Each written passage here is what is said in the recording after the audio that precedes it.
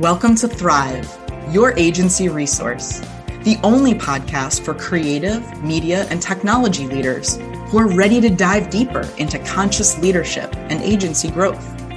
I'm your host, Kelly Campbell. Thrive is brought to you by Accessiby, the leading web accessibility solutions provider. Join thousands of agencies that are already incorporating web inclusivity into their service offerings. Visit accessiby.com today. Hey there, I am so happy to have you back for this last episode of Thrive for 2022. I can't believe we've gotten here, but we have gotten here. Last time, I talked with Caleb Clark about the people-first approach to agency leadership at his organization. And as we round out this year, today's conversation is going to be all about acquisitions.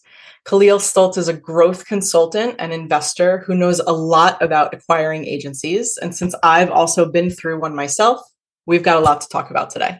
Khalil, a warm welcome to Thrive. Thank you so much for being here, my friend. Hey, Kelly, thanks for having me. So you have a super interesting origin story. We have some parallels in there, but I know you've kind of went from corporate to entrepreneurship. Talk a little bit about how that journey has been for you from, early days in corporate America to now acquiring agencies. Yeah, for sure. It's been quite a journey. I actually started out in sales, in the transportation logistics space. So B2B sales. I was cold calling 150 calls a day for about 4 years straight. So I'm so sorry.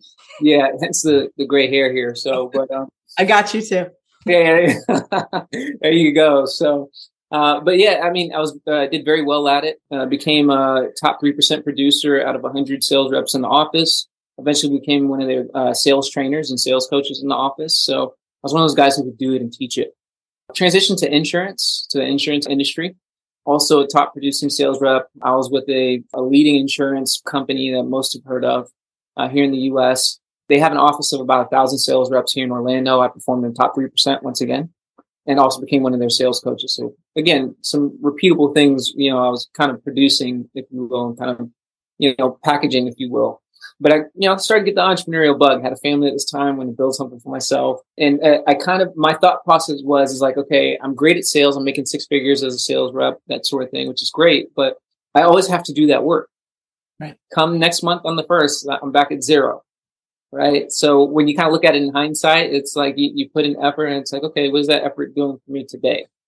So that mindset started to take root and grow. I decided to dive headfirst and being an entrepreneur, as crazy as I was, I guess, having a family and so forth. Right. So my first attempt at being an entrepreneur was actually to try and buy a $7 million trucking company. So I swung for the fences. I'm sure you can imagine, Kelly, I didn't exactly have $1 million in my bank account after leaving my job. Go figure, right? To buy a $7 million company. But I decided to get resourceful. I tried to partner with someone who had bought companies before, bring them on as a credit partner to help fund this deal. So I had the industry background. It was a good fit. So it turned out that the deal was unfundable because the business owner had a divorce and a non-compete legal battle back to back. And he ran those legal expenses through his business, which I'm sure you can guess how banks feel about that. Right. So, we had a tough time trying to get it funded. So in essence, I wasn't able to come up with $1 million, but after kind of getting creative, being that was really my only option, I was able to add about $880,000 back to the company's net bottom line as cash, just from re-engineering the business, tweaking some things, negotiating with vendors without having to fire anyone, anything like that. And that's even prior to implementing any growth strategy. So, and that kind of catapulted me into a lot of things I do today, going on and partnering with companies, acquiring companies, implementing growth strategy, financial optimization strategy. But one instance that sticks out in particular in kind of this journey was my first marketing lead generation agency. Yeah. And I took an equity stake in a smaller one, doing less than six figures a year with a close friend of mine who had been, a marketing consultant, and he was just kind of wasn't able to really grow it the way he wanted to. So ultimately what happened was we grew it to about, 20 plus K per month, which is cool. But it got to a point where I was kind of like, look, we're continuously putting in this effort, and we all know that plateau as entrepreneurs that we hit every now and again, right? Sometimes for us, it's cyclical. It happens again and again each level we get to. But I started thinking, I was like, there's got to be a better way to, I don't like the short way. maybe some new entrepreneurs like me, like I like to skip steps. And I'm crazy enough to think that's possible. Literally the definition of an entrepreneur. Like exactly, like I want to skip some steps here. Call it ADHD, what have you, but I want to kind of push my progress a little faster. So what I started to do was I started to transition from focusing just on marketing and sales to focus on growth through strategic partnerships, right? And that we grew 240% in a matter of 3 months, roughly. So we were starting to see exponential growth, right? But even then, like as amazing as it is, I'm like, okay, what's bigger than that? How can I get more bang for my effort? Really was my thought process. So I kind of started to go back to what I started with, which was, wait, like I could sit here and keep trying to grow companies, which I'm great at, like lead generation, marketing, sales, financial. I could do all of that. I'm great at it. But like, what if I could grow a whole company at a time? Right? Think about that. So that was kind of my logic. So I finally came up with the idea, like I'm going to sell my agency, end up selling a majority stake in it, that sort of thing. And I'm going to focus just full head on in acquiring and optimizing companies. And that was that transition, that thought process that kind of got me here. It's like, look, whatever you focus on is what's going to grow. Right. At the end of the day, why not focus on the thing that's going to get me several steps ahead with each move, as opposed to, the lower leverage tasks. Right. Which for most business owners, marketing, sales, obviously pretty important, right? But I started to realize it's not the best way to grow wealth. Best way to grow wealth, in my opinion, is, growing a company at a time as opposed to a customer at a time. So that's kind of what got me there. Yeah. Also, it sounds like your priorities or your goals were aligned with that. Whereas, an existing agency owner, their goals may not be aligned with that. Right. So, but for you, this was what really was driving you, it sounds like. Yeah, I might even beg to differ. I think, and maybe I am biased, but I really can't see a business problem that couldn't be solved with the right acquisition. I mean, you need to hire somebody. All right, why not find a company that already has the talent that you need, that's already profitable, that's already trained, right? You want more customers. Why not acquire a bolt-on solution that's already serving that same ICP? It's already profitable, right? You can very well double your company in a single transaction. It already has an additional audience base to serve that you can cross-sell your opportunities with, right? Grows the valuation of your previous business right off the bat just by acquiring that company. Again, maybe I'm biased, but I really couldn't see a business problem that couldn't be solved with the right acquisition. And quite truthfully, that takes less effort than sales and marketing. That's an interesting point for sure. It's interesting because the person who acquired my agency back in 2016 thought exactly like you, right? Yeah. There was nothing that couldn't be solved through acquisition. Again, I think it does go back to if your goal, your objective is not to triple your business, right? Then acquisition may not be right for you, right? And some people do want to stay with the smaller team. They want to service fewer clients, et cetera. So I just want to hold some space for some people their objectives are just not exponential growth in that way, which, there's no right or wrong. It's just what's right for you, right? Works for you. Yeah.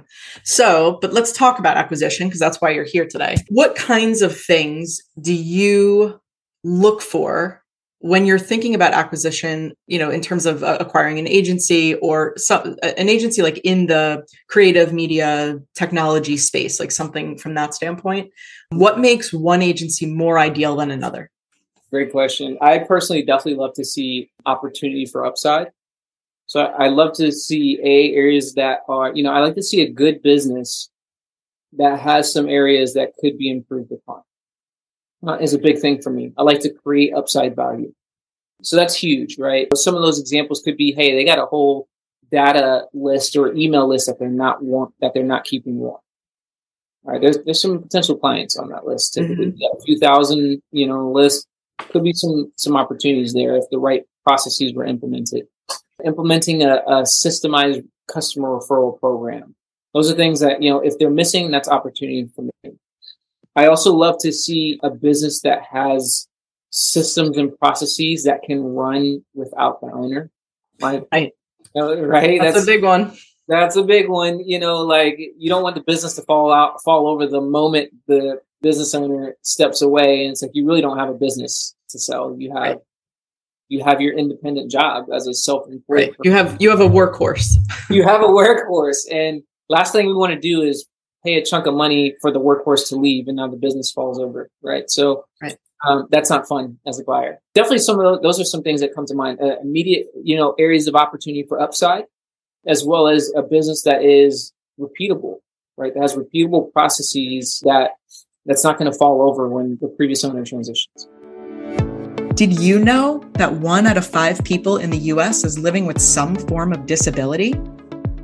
I'm proud to partner with Accessity as they work toward the mission of making the web accessible to everyone. It's time to prioritize inclusivity. Ensure that your own website and your client sites can be accessed by all and that they're ADA compliant. Head over to accessity.com/thrive to learn more about their agency partner program. Now, back to the show. So let's talk about the owner for a second, because I think this is probably, if I'm going to venture a guess here, I'm going to say that most agency owners that are listening to this or watching this are still in some way, shape, or form in the weeds. Maybe not in client work.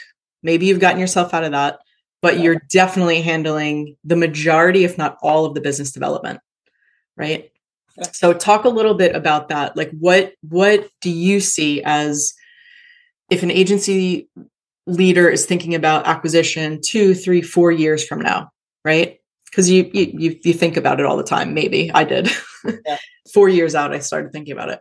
But what do they need to start extracting themselves from? Let's say, for example, if they're no longer doing client work, they've got that off of their plate, but they're also like really, really embedded in every other part of the agency. Yeah, I would definitely say, obviously you mentioned a huge one, customer success, client support. It's a big one. Sales, big one, right? Again, even if, and I like to put, think of it this way, even if you're not considering selling your business right now, start looking at what the process entails, because that's going to open your eyes to a lot of things in the business that could be optimized. So that's definitely a way I look at it, but definitely the revenue generation activities. Hopefully those aren't reliant on the owner. Right. Again, those are the type of things where, okay, hypothetically, if the owner is removed, then technically the sale stop. Right. Not fun. So those are definitely some things we definitely want to ensure that a business owner is properly mitigating and has processes in place for. Yeah. I was just going to say, as a follow-up to that, how do you feel about an agency that's leveraging another agency, like an outsourced agency, to handle their business development, their lead generation? That's a great question. I'm not opposed to it, me personally. I find that's different, though, between, some of my network of other investors. Some people aren't as favorable towards that because they want more control internally. So they want more inside sales happening, but not the owner being the one that's solely handling that. That particular piece is going to vary between investor preference, so to speak, from what I've seen. But yes, for the most part, I'd say so. For me, I don't mind an additional agency being utilized if there's a clear ROI that makes sense. Why not? Because that gives me leverage internally, so to speak. Less internal team I have to manage. If they're doing a great job, they know what they're doing. They can focus on that one thing. I'm okay with that, at least for a season. So I don't think that's big of a problem. Got it. And do you ever, so let's say like you identify an agency, you start, working with them, and you realize that this is going to move forward. Do you also start working with the agency owner on communication to the team, letting the team know, hey, this is happening? How do we message this in a way that no one's scared that they're losing their jobs when the acquisition is going to happen, if that is true? How do you kind of navigate all of that? What do you advise them on? That's a great question. I've seen this done in whether both ways. Here's what most companies do that sell in a retail fashion. Right? Most companies don't even tell their employees until it's done. Typically speaking, I can see the reason for that, because again, you can cause uproar and scare with your team, and they could get really frazzled, especially when something hasn't happened yet. What a lot of entrepreneurs do, and what I've seen, is that they wait to tell them when it's actually final and it's for sure. But typically speaking, it's not uncommon to kind of walk them through that process. Yeah. Now, I've seen the opposite side too, where former owners have made their team aware ahead of time that they're beginning the process to sell the company. This is rare, but it has happened where the team is fine. They're okay. They might be nervous, but they're okay and they want to stick around. Yeah. That's not normally the case in my experience, though. Yeah, that was the case in my experience, but it was rare. Yeah. I'd even be curious to hear how you navigated that.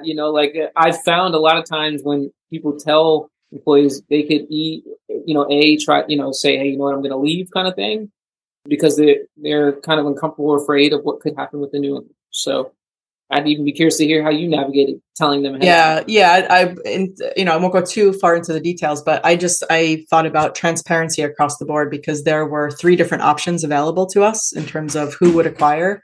And I said, hey, this is what's happening. I want you to look at all these different companies. It's going to be my choice, but it feels like, you've invested in me as much as I've invested in you. And I just wanted to be transparent. And I think that was the right move for me, because that was the culture that we had, so transparent communication. And then whoever wanted to stay would stay, whoever wanted to leave would leave. And I would help them get other jobs at other places. So I love that. Yeah. And trust me, it's been 7 years now.